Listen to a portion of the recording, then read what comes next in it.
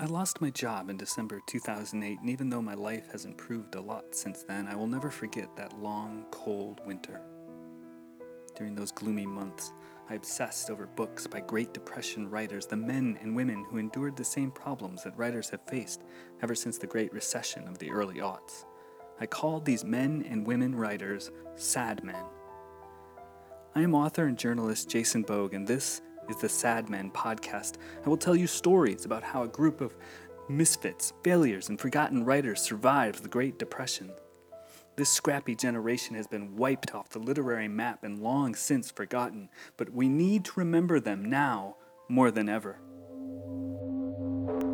It is later than you think.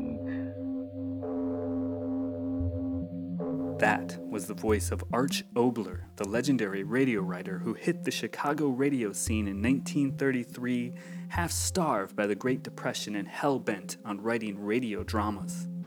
In 1936, the horror program Lights Out needed a new writer. Oboler joined the show as a temp, but mastered the bloody format from the start.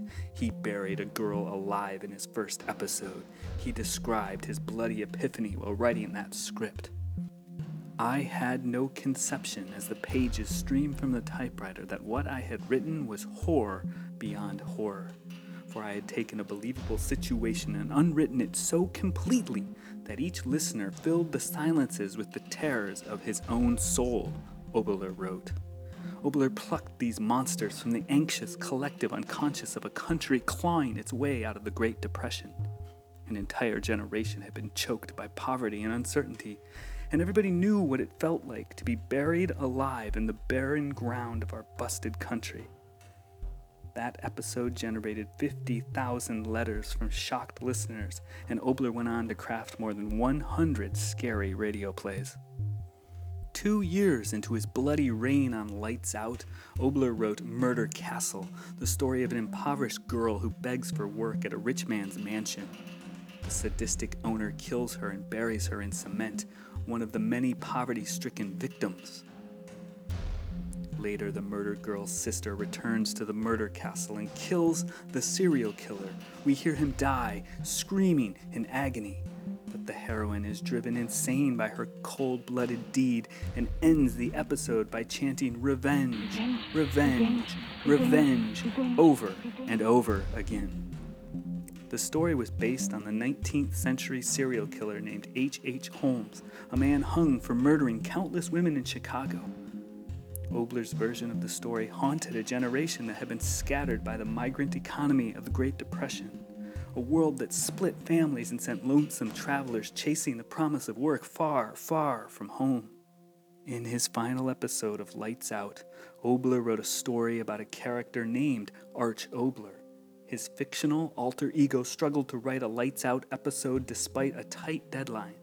While writing, this fictional version of Arch Oboler reads an ancient book of curses out loud for inspiration, accidentally summoning a shambling hell beast that is invisible to everyone except Arch Oboler.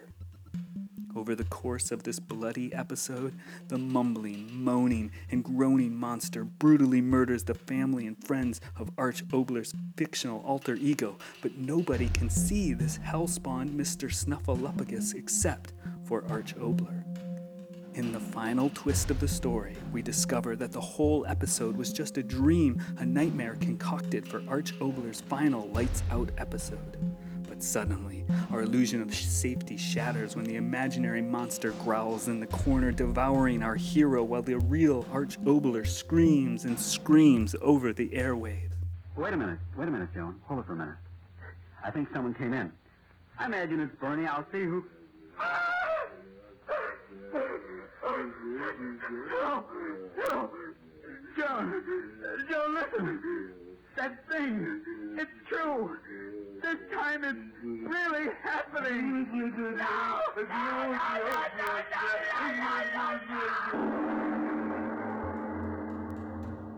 After scaring his listeners with nightmares painfully close to real life, Arch Oboler's greatest horror story came to life and murdered its master, literally killing his radio show.